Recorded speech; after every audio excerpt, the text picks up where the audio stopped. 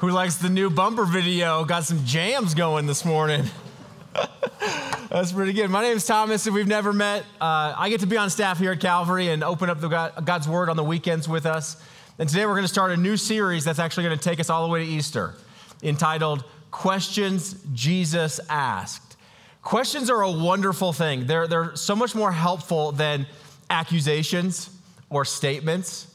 Questions are designed to actually cause a discussion to happen so that we would actually be able to have discoveries of what's going on inside of us, that we'd have the ability to make new decisions, evaluate how we have been living, and perhaps change that for the betterment of ourselves, families, our communities. And so questions are asked by people who really care for us. Some of the best people who ask questions are like good counselors. What's going on with you? What's going on in your marriage? Tell me, why does this cause you to be angry? Why does this cause you to be afraid? Doctors ask really good questions when we're injured. How does this feel? When did this start? What activities cause more inflammation of this? Because they care about us and want us to be healthy. Jesus asked the best questions. Jesus was asked more than 180 questions. He answered about 8 of them as they're recorded in the scriptures. He asked more than 300 questions to the people that were around him, crowds that had come to listen to him, his disciples that were nearby. His questions are not because he doesn't know the answer, but that he's curious about us so that we would be able to not feel threatened, but that we would actually engage in a discussion with God so that we would actually be able to sense what's going on in us, what's going on in our lives. Why do we think this way? Why do we feel this way? How have we been living? And are there new habits or adjustments that we need to make? The question that we're going to start the series with is a question that Jesus asks during the Sermon on the Mount. Why are you anxious? I can see you're troubled and you're worried about the uncertainties of tomorrow. Why are you anxious? To which we would reply, why are you not anxious? I mean, do you not live in the world that I live in? In fact, Jesus, some of the statements you made make me anxious. You said you're going to send us out like sheep amongst wolves. That produces some anxiety in me. You told me that no servant's greater than the master. If the world hated me, they're going to hate you. That causes me some concern. You told me that the days between your first coming and second coming would be marked by wars and rumors of wars, of famines, natural disasters, diseases, and death. And you guaranteed that in this world we will have trouble. That causes my anxiety to rise. The things that you have said and the world that we live in, how can you not be anxious? And today, it's very interesting because we live in a cultural moment in which the air we breathe is the air of angst. Our popular media, our social platforms, they breed anxiety. And so you can just fill in the blank on any news headline. Basically, every news headline is this: here's something you didn't know about 5 seconds ago and why you should be concerned. Do you know who Jimmy Johnson is? And do you know what he could do to your life? Like, I didn't know who that person was, and now I'm worried. What's the Fed's doing with an interest rate, and why you should be worried? What is an interest rate, and why you should be concerned? I mean, just fill in the blank headlines. Here's something you didn't know about 5 seconds ago, and why you should be really bothered by it. Now, why do certain kingdoms, we'll call them kingdoms, want to keep their subjects in a state of angst? Is if a kingdom can keep their subjects in a state of anxiety, fear, worry, trouble, what do they also keep is their attention. They've captured their attention and often, maybe this is too strong of a word, can control their behavior. Here's what's amazing. God has no desire for his people to live in a state of angst. What a beautiful king.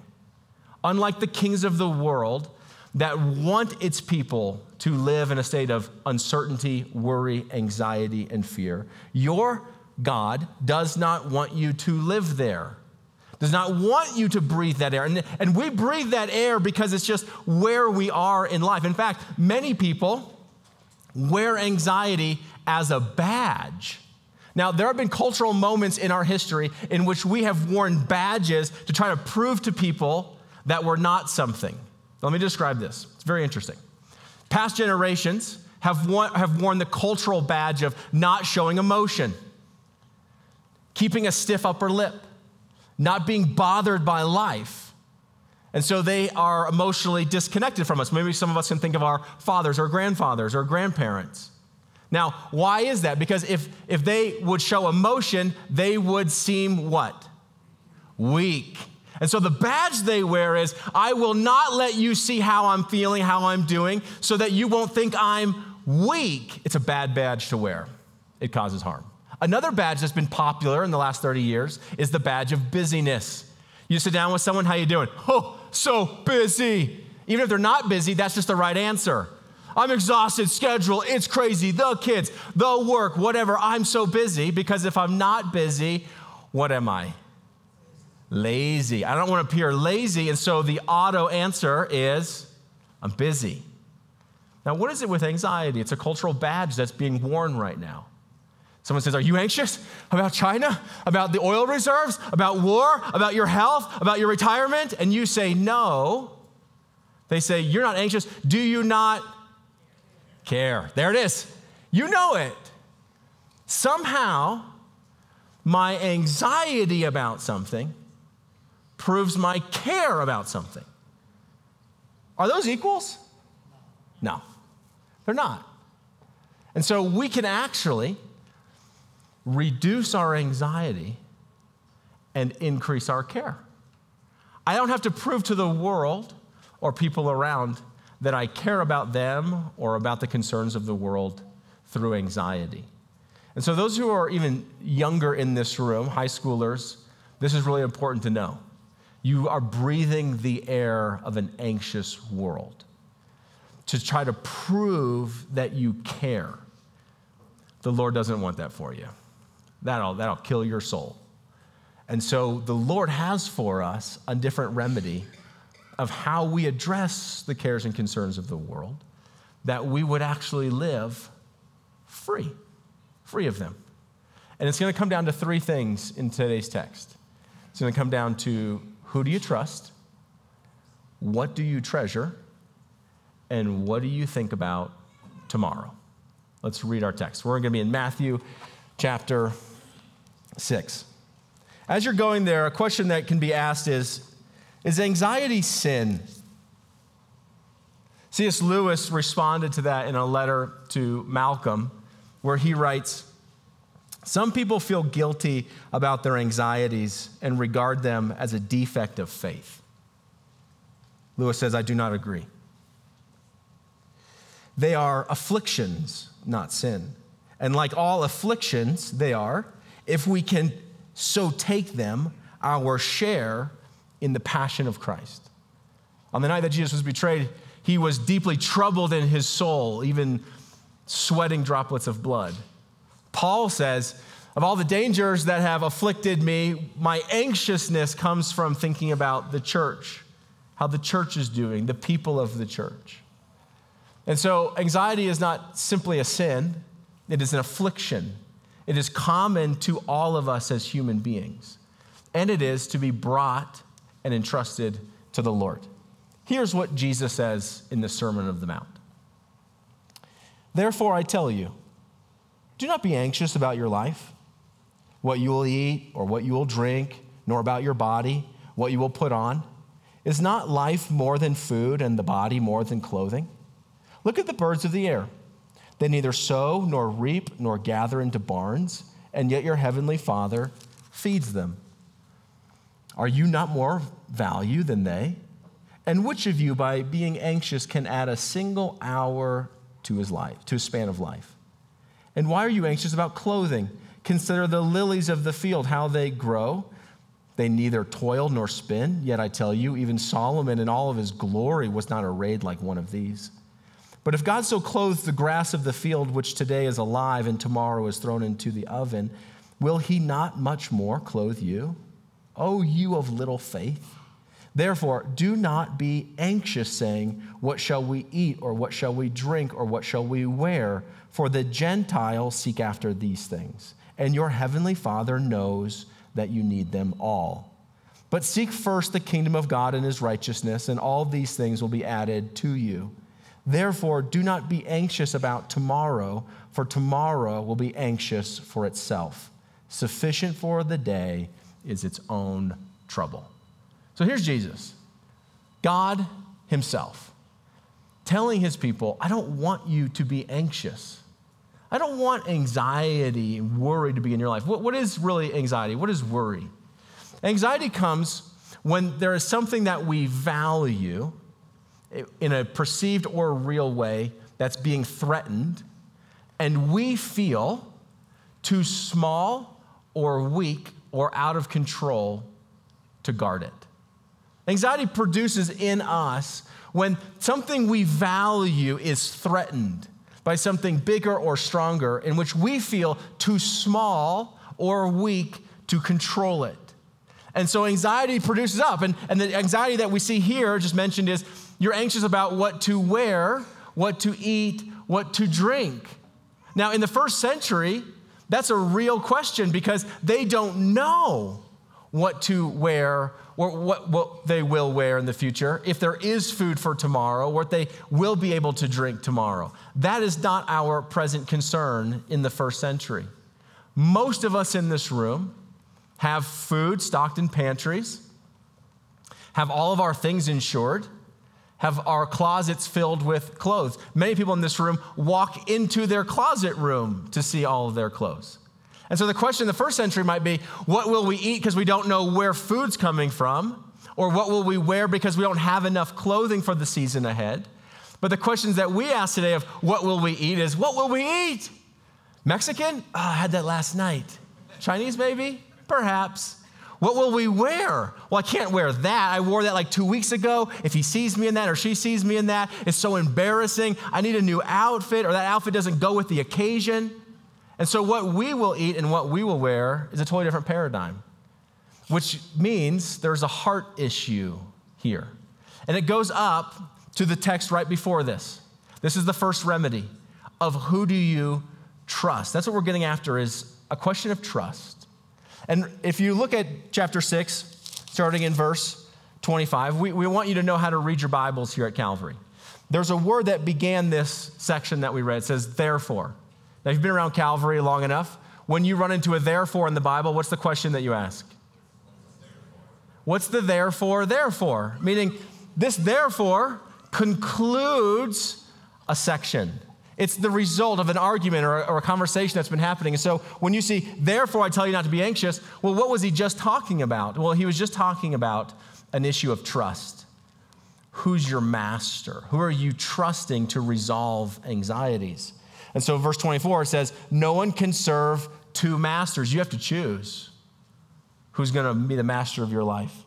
For either he will hate the one and love the other, or he will be devoted to the one and despise the other. You cannot serve God and money. You have to choose. Who do you think is best to resolve your worry, anxieties, and trouble in the world? Money, financial resources, financial provisions, financial securities, or God? Now, there's something in us that wants to say, money. Like, come on. I mean, seriously, I don't have a problem right now that's a financial problem that I don't think money can't solve. I can make a little bit more money. If I had a little bit more money, if I had a little bit more of whatever, I would have less anxiety. The amazing thing is the world has found out that's absolutely not true. Back in 2017, the World Health Organization did a national survey of more than 150,000 participants in more than 26 countries, of countries that were in poverty and those countries that were in wealth. And they were asking the question about people's anxieties. And what they discovered is that the countries of greatest wealth had the greatest anxieties. And not by a small margin, by an astronomically large margin. So the poorest countries like Nigeria had a 0.01% population that were anxious. And then you looked at the three richest countries, which was Australia, New Zealand, and the United States. and anxiety was 7% over 8% of the population. 8 times the amount of many countries. And then you look at the countries that had low percentages of anxiety, like a third of the anxiety or a quarter of the anxiety that we as Americans have, and you're talking about places like Israel. Would you be anxious if you were in Israel right now? They have less anxiety than you. Ukraine. Would you be anxious if you were in Ukraine right now? They have less anxiety than you. What does that mean? Oh, we have trusted the wrong master. Money's a cruel master when it comes to anxiety. It does not cure it. It enables it. It produces more of it. And so what he's telling his disciples right off the bat is, choose your master. Who are you hoping to reduce worry and trouble in your life? You got to choose money, material wealth, goods and services, or God himself. And so what we can say is the first century, they didn't know where food was coming from. They weren't certain about their clothing. And now we as the 21st century are looking at this going, man, those aren't any of our questions. And we are far more anxious than they, which means it's a heart issue about who do you trust. That's the first thing. Who do you trust? The source of your trust, either money or God, will produce or reduce anxieties. Now, the reason God reduces anxiety is because of who God is. If God was a cruel master, just another king that we've experienced that wants to keep his subjects in a state of anxiety, to keep them in their attention and obedience, he would be a cruel master too. But that's not who he is. When we read this text here in chapter 6, throughout the whole chapter, specifically in what we read, he is a benevolent heavenly Father. And he reveals how integral he is in our lives by talking about birds and flowers. He says, okay, consider, like just think about, can you imagine, can you picture birds and lilies? Like, look at those lilies. Have you ever made something as beautiful as that? That's gorgeous. Look at that bird who's just living carefree on a branch, eating breakfast. And what he says is, that bird got a meal because your heavenly Father fed him. And that flower is adorned with all that beauty, is dressed that way because your heavenly Father adorned it.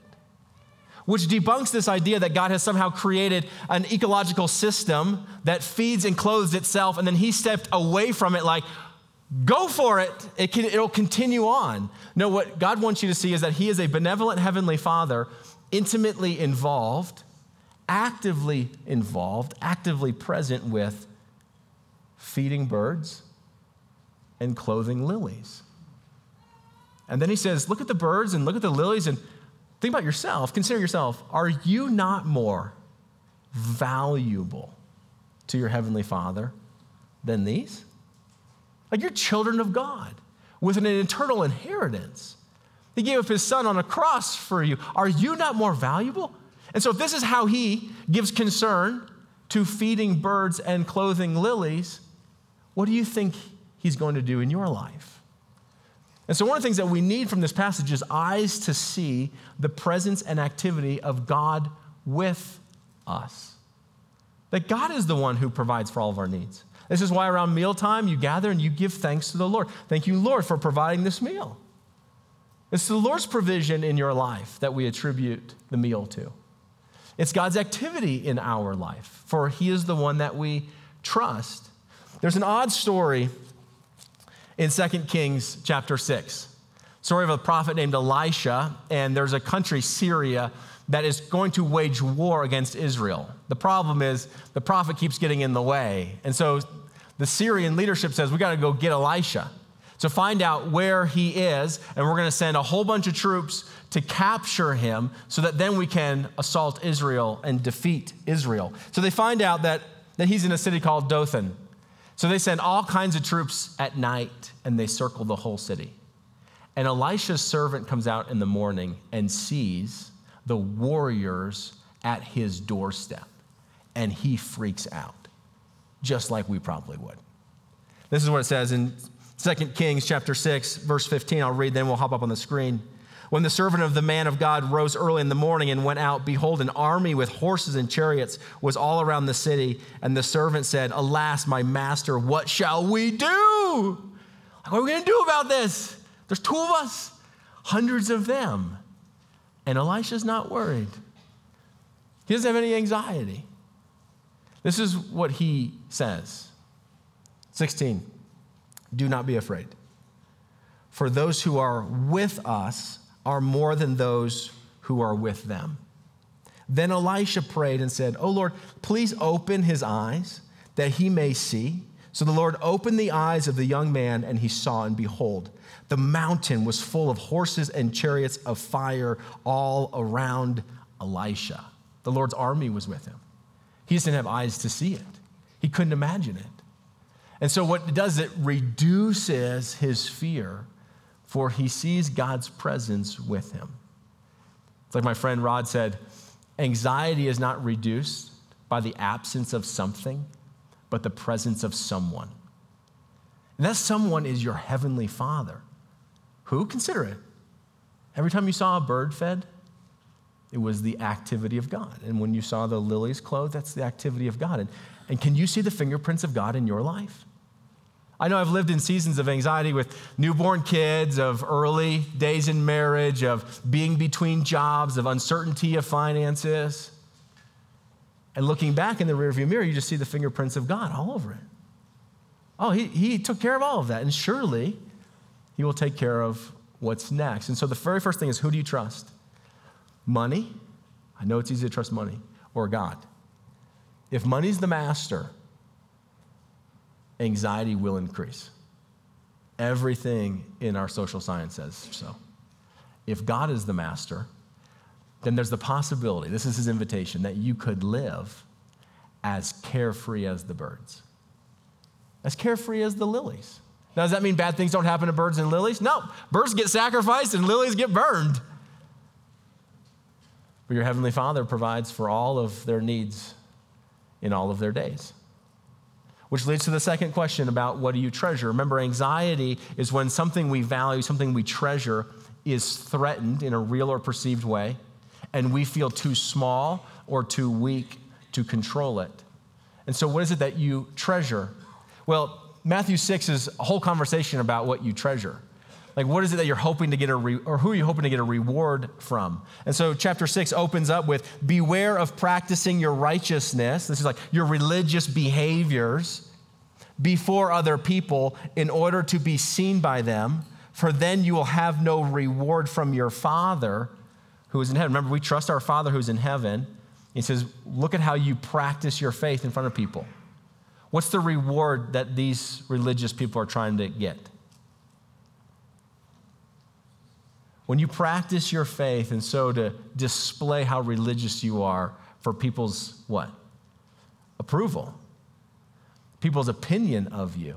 This is what they're wrapped up in. Their treasure, their reward in their practices is that people's opinions of them would be great.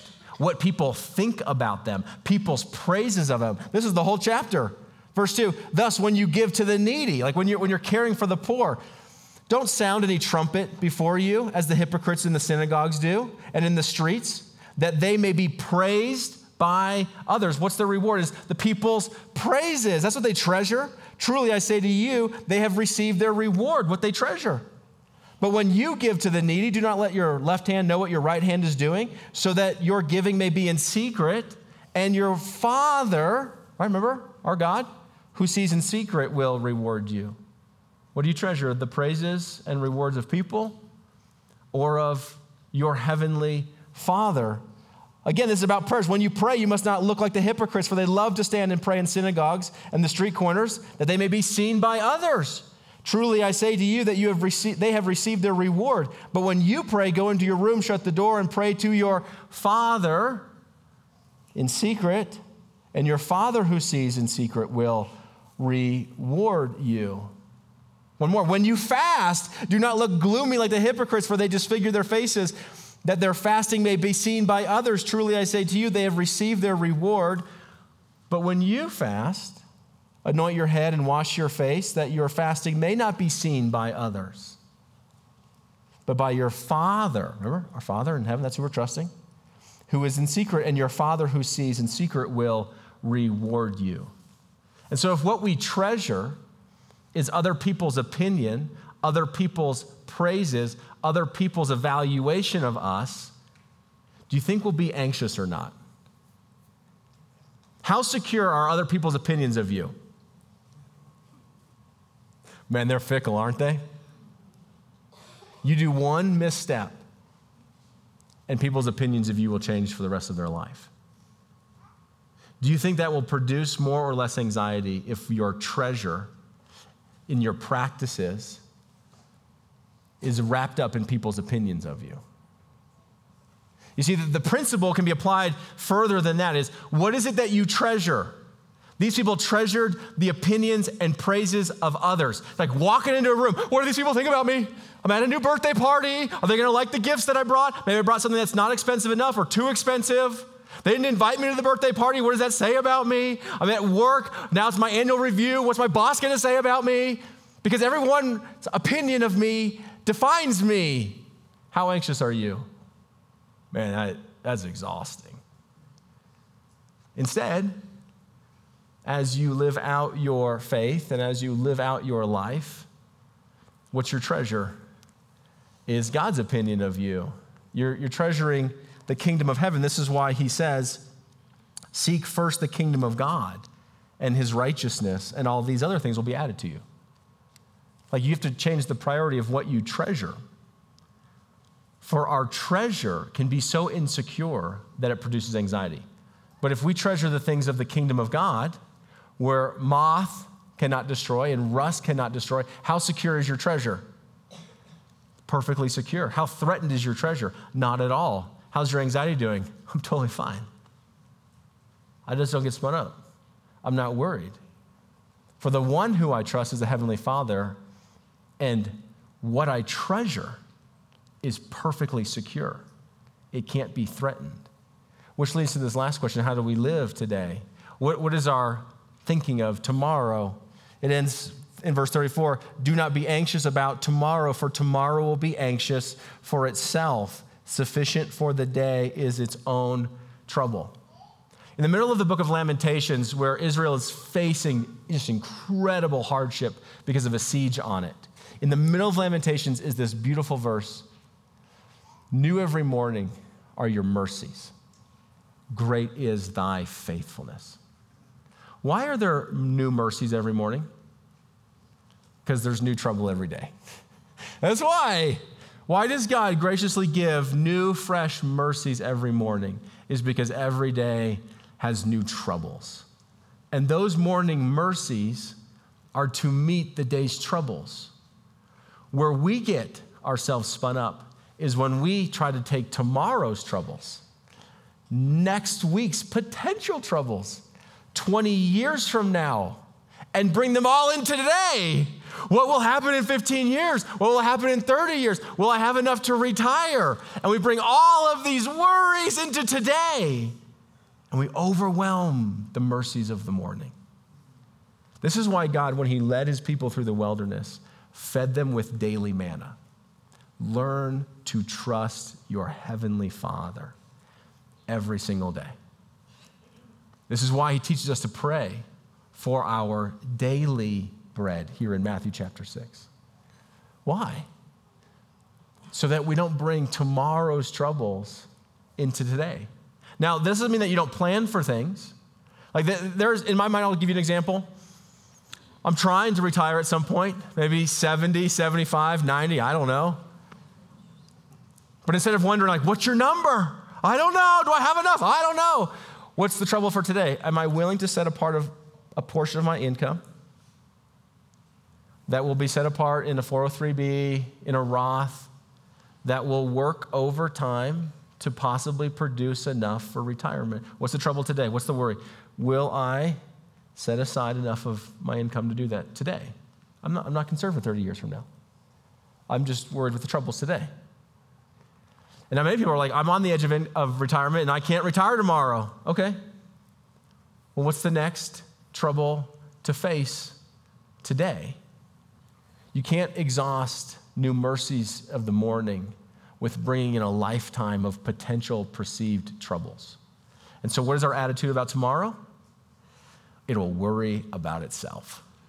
Like there's a whole anxiety machine that's just worrying about itself, and I am looking at today's troubles. And so, Lord, teach me to see you as my heavenly Father present with me, the one who feeds the birds and clothes the lilies, and how much more valuable to you am I. Help me to treasure the things of the kingdom that are unshakable. And help me to trust you for today. For today. And so whenever my anxieties spin up, that's my prayer life. Is, Lord, help me to see who you are and where you are. Help me to treasure you above all these other things. And help me to look at today. For tomorrow is not guaranteed to us. We only have today. I'll close with this. This is just such an encouragement to me. This comes from 1 Peter chapter 5. It simply says, humble yourselves, therefore, under the mighty hand of God, so at the proper time he may exalt you, casting all your anxieties on him. Why? Because he cares for you. That's who your Father is, the one who cares for you. Now, when you cast him, don't cast him like you do a fishing lure and reel him back in, but like a stone, a weight to say, that's yours. It's not mine to bear. And perhaps, over the week of sitting with the Lord and telling him your story of why you're anxious, you might learn to live as carefree as the birds and the lilies. That would be wonderful. Let's pray. God, I thank you that you care for us, that you care about us, that you know what our needs are, and that you are present with us.